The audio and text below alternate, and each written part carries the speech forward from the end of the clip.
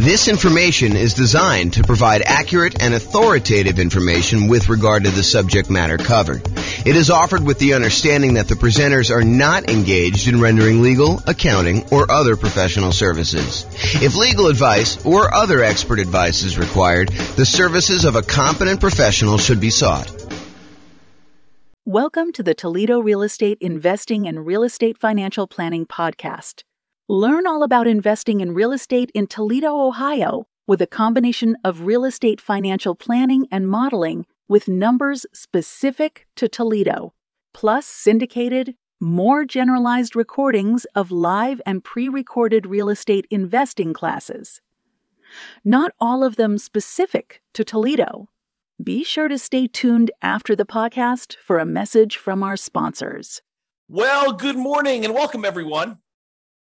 Hope everyone had a nice Easter weekend, and now we are back. Today we are doing Portfolio Loans 101 for real estate investors, and apparently I got a typo, so I'm going to correct that and continue on. So today we're going to talk about portfolio loans.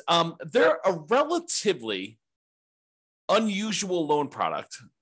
When you look at like how many loans you're likely to do as a real estate investor, I've got some data on this that I just pulled from the National Association of Realtors, and portfolio loans would not be a significant portion. However, they're extremely important once you've used up your core 10 or when you are doing some more unusual things like buying in an LLC or buying where you want to utilize a self-directed IRA or self-directed 401k and not have to put 35% or more down in order to do the deal. There's a way to structure it where you don't have to do that when you use a portfolio loan with an LLC and a partner. So let's jump into it today. So here's the latest data. Oh, and I'm James Orr, in case I did not mention that before. So there you go. So this is some data that I just pulled from the National Association of Realtors. I believe this one is from the 2022 home buyer and home seller profile. So they went and they pulled a very large sample of recent home buyers and home sellers, and they asked them a whole bunch of questions. There's probably, I don't know how many pages, 50 to 100 pages or so of all these different loan products for the various people that did these loans.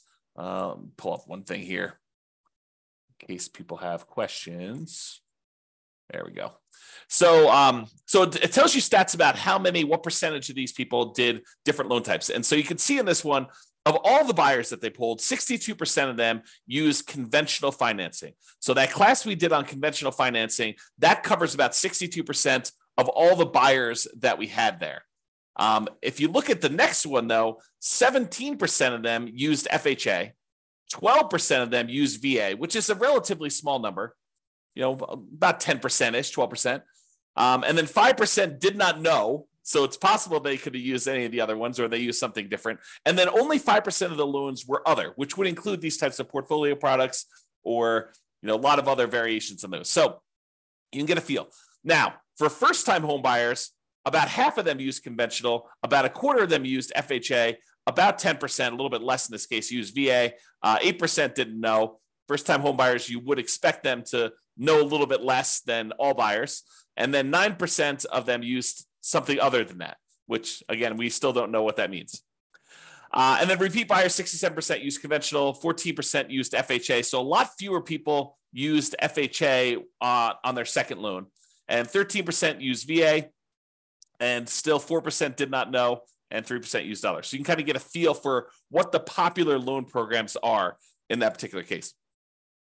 Now, this is the type of mortgage for first-time and repeat home buyers based on whether it was a fixed-rate mortgage or fixed rate then adjustable, or did they not know, or other. And so just looking at it, all buyers, I'm not going to do the crazy details. If you want to look at it, you can pause the slide and look at it later. But all buyers, 92% of the loans that they got were fixed rate mortgages in 2022, which doesn't surprise me.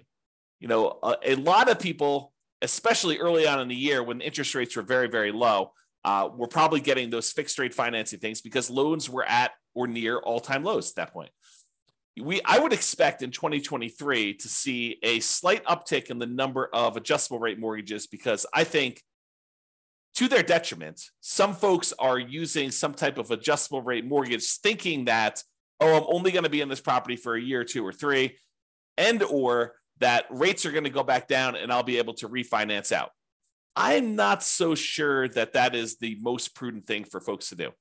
It's possible it could work out for you. I mean, we don't really know the future, but I don't know. I like the idea of locking in my interest rate risk and knowing that it's not going to get worse than a certain thing that I can handle. And of course, if interest rates improve, I can always go do a refinance at that point and deal with it then. Let me do this here. Okay. Hopefully that's a little better.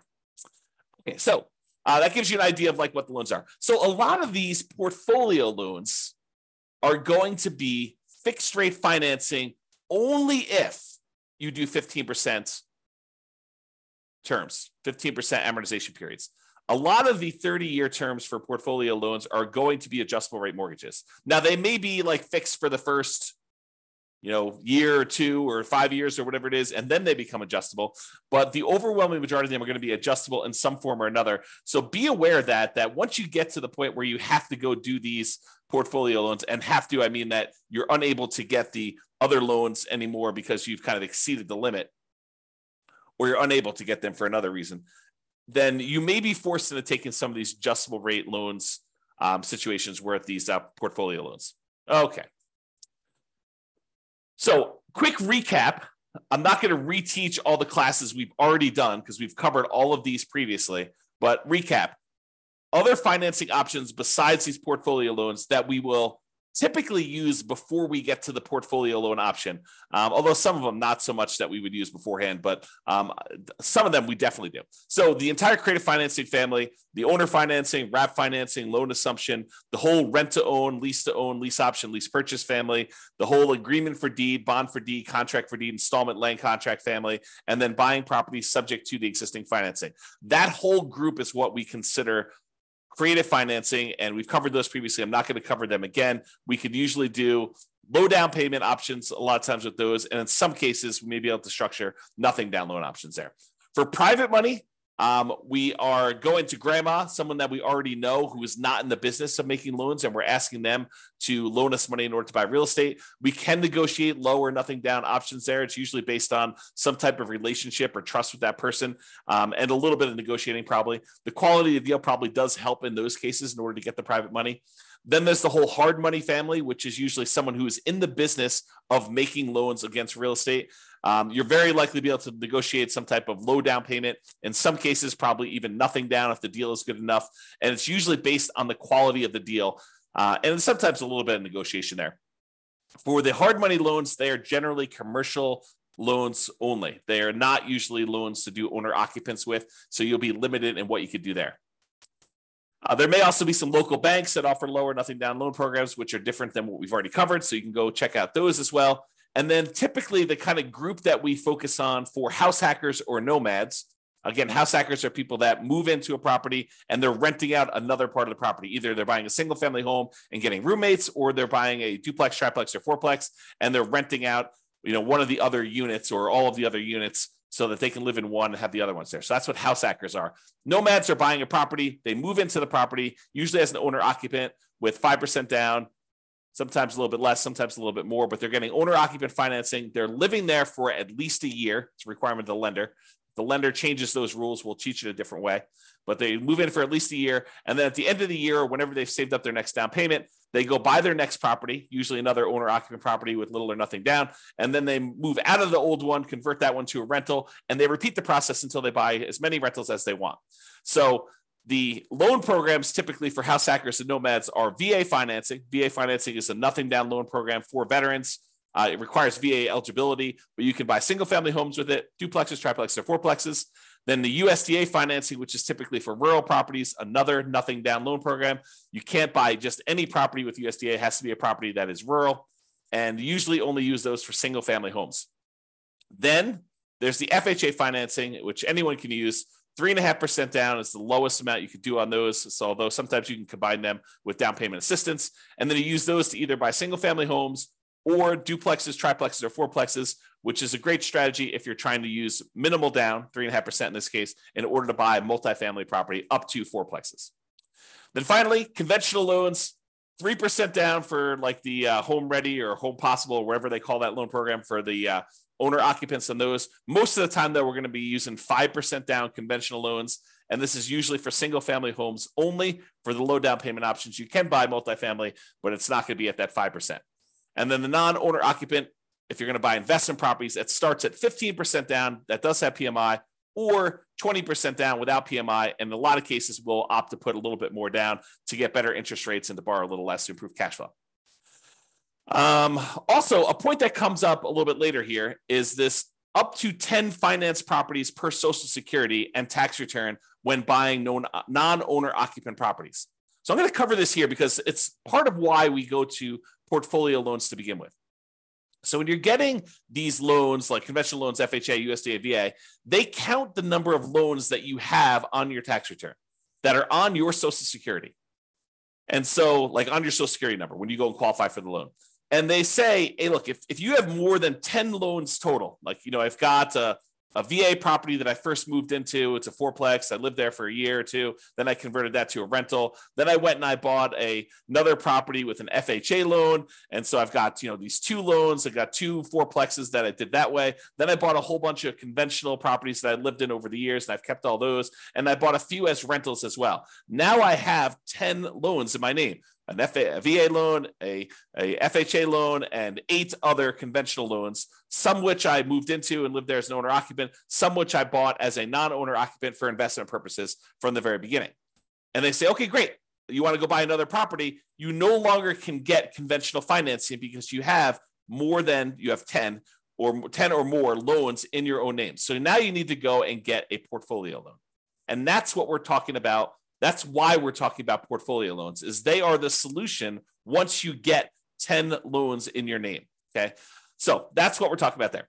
So just another couple comments here about other financing options. Sometimes we will use down payment assistance, especially if you're a first-time home buyer, in order to buy a property and get some help with the down payment. And that's usually in conjunction with FHA, although you probably could do it with some other ones. And then these portfolio loans, which we're using today. Okay, so portfolio loans. So some people will choose to use portfolio loans as a nomad or house hacker, and they're approved to do that. Not that they're like not allowed at all. Although, as we will cover in a class I think we're doing on Friday, your kind of loan planning class, you will find out that we probably should not be using a portfolio loan early on if we can avoid it. There's an optimal path or optimal paths, kind of like a best use, best case strategy that we should use when we're talking about doing loans for nomads and house hackers. And we will talk about that Friday when we talk about loan planning. But when you run out of your conventional loan spots, portfolio lenders are usually the next stop. And usually portfolio lenders are local banks that make loans that they keep. They're not selling them on the secondary market. They're not making an FHA loan or a VA loan or a USDA loan or a conventional loan and then selling it on the third market to someone else, a quasi-government agency who's buying those. They're usually keeping them in their own portfolio, and that's why they're called portfolio loans or portfolio lenders. And so you need to find the lender. Not that those banks don't do other loans as well, but they also have a portion of their loans that they generate that they keep on their own books as in their own portfolio. Okay. So we prefer typically 30-year fixed rate conventional financing, especially when we're doing the nomad strategy or house hacking strategy, and even honestly for long-term buy and hold. I think there's a strong preference for this 30-year fixed rate financing, as evidenced by the data that we just showed you from 2022 with profile of buyers and sellers. However, once you get to this point where you run out of conventional loan spots, you've got 10 or more loans on your Social Security number, then we go to these portfolio lenders. And a lot of these are typically like a 3-year fixed rate financing, then it adjusts every year, which we call a 3-year ARM, or a 5-year fixed period, and then it becomes an adjustable rate mortgage after that, for the next 25 years, or a 7-year ARM where it's fixed for 7 years, and then after that, it adjusts every year or 6 months or whatever the terms are for your particular loan, where it becomes adjustable. And a lot of these loans, they are 30-year amortizations, which means that they're scheduled to last for 30 years and that the loan will be paid off after 30 years, but they are adjustable rate mortgages, meaning that the interest rate on them is adjust with whatever the prevailing interest rate at the time is. So if interest rates go up, your payment could go up, which could get very ugly. If your payment goes down, if the interest rates go down, your payment could, in theory, go down. But for those that are thinking to yourself, oh, at the time I'm recording this, interest rates are probably in the very high sixes, mid to high sixes, I would say, or for investment property, probably above 7. And you're thinking, oh, interest rates are incredibly high right now. Of course they're coming down. And I will tell you, no, that is not true. It is true that it is possible that interest rates can come down, and it is true that it is possible interest rates could go up. And if you look at it, I did this new tool. I think I called it I don't even remember now. It's kind of like my interest rates meter or something like that. I don't remember what I called it now. But basically, when I looked at, if you put in what your interest rate is today, it told you what percentage of the time the interest rates were above that. And right now, at about this kind of 6 to 7% range, if I remember correctly, we're only about the halfway point. About half the time interest rates were higher than this, and about half the time interest rates were lower than this. So this is not an exceptionally high interest rate. In terms of recent time, it seems exceptionally high because we've been in a period of very, very low interest rates historically. But that doesn't mean that 7 is high.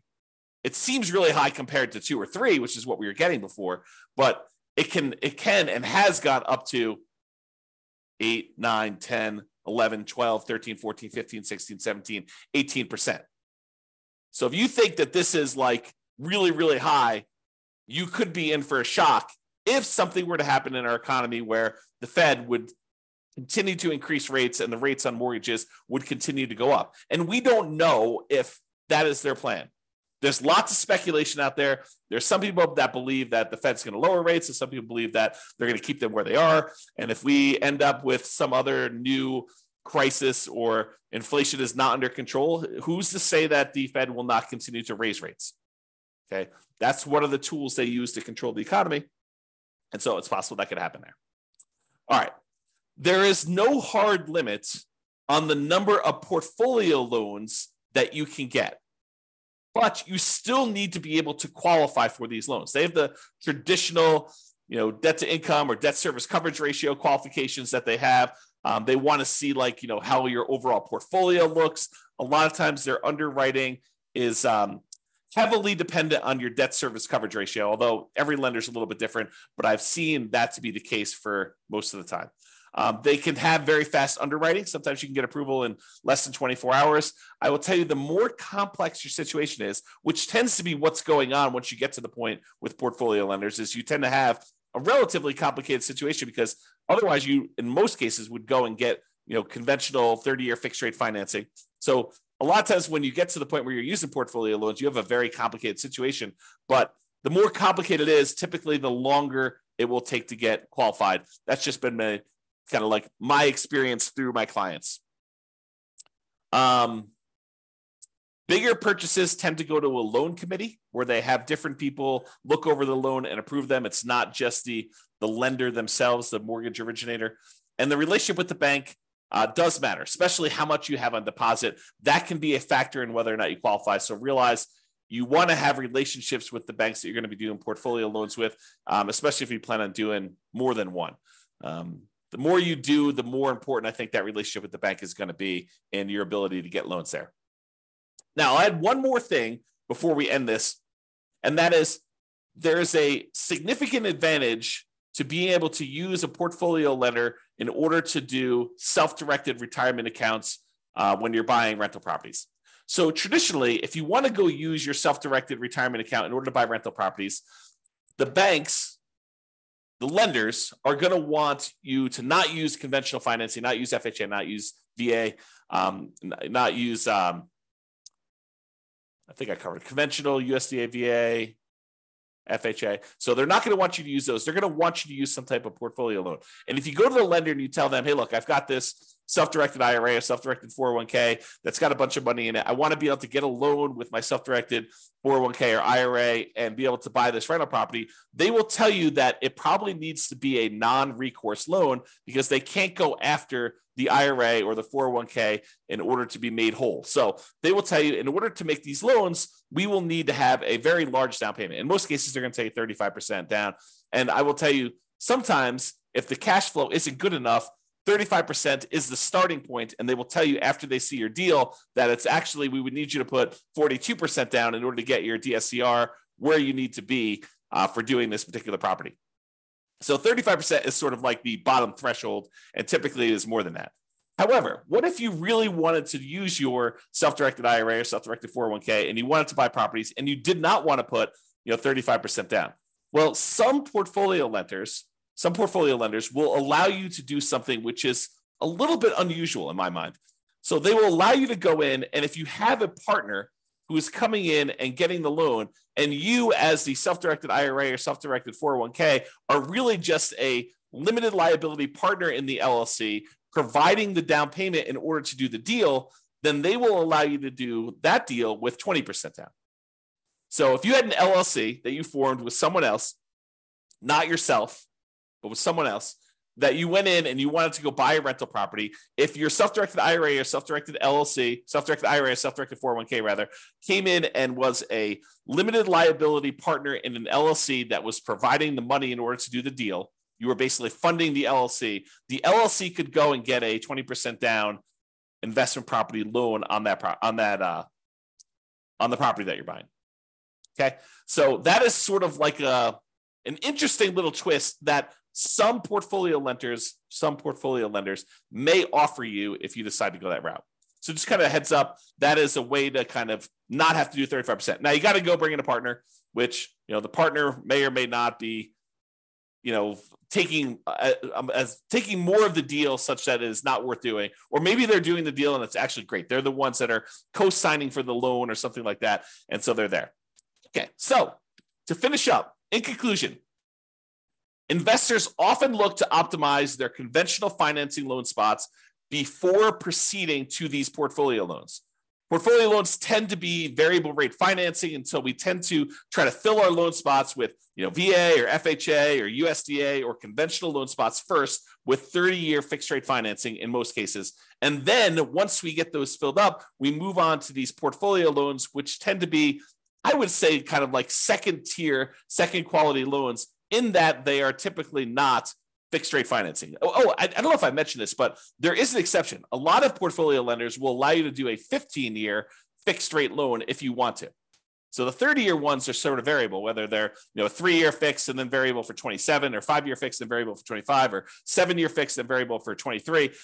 Some of them will do a 15-year fixed period on those, but usually the cash flow on the 15-year amortization period makes it such that it's probably not worth pursuing those. Although I could see some situations where that is a useful tool, but most of the time we're not. So what tends to happen is the portfolio loans tend to be the next stop after you do the conventional loan spots that are filled. And then there may be other reasons like partnerships where you're buying an LLC where portfolio loans make a lot of sense before loan spots are filled. So for example, if you're going and you're buying with, you and 2 other partners, or you and another partner, and, one of you guys is actually getting the loan and signing as the kind of the loan partner on that, and you're providing just the down payment, and buying in an LLC in that format with a portfolio loan can make a lot of sense. Although there's still going to be some type of variable loan unless you do a 15-year loan on that. All right. So that's all I got on the portfolio loans. Awesome, everybody. Well, hope you have a great day. Thank you so much. We will talk to you for the next class. Bye-bye for now. With home prices up, mortgage interest rates up, and rents up, but not quite enough to counteract the higher prices and interest rates, cash flow on rental properties in Toledo is harder than ever. Book a call with the Real Estate Financial Planner to apply our proprietary 88 strategies to improve cash flow on your rentals. See the show notes for a link to schedule your call and improve your cash flow today. If you're a real estate agent, lender, or professional in Toledo that wants to help our Real Estate Investor listeners, consider reaching out to learn about collaboration opportunities with this podcast. We'd love to add more value to our listeners by having you assist our investors buy, sell, and finance their real estate investments. See the show notes to schedule a call to discuss collaboration opportunities.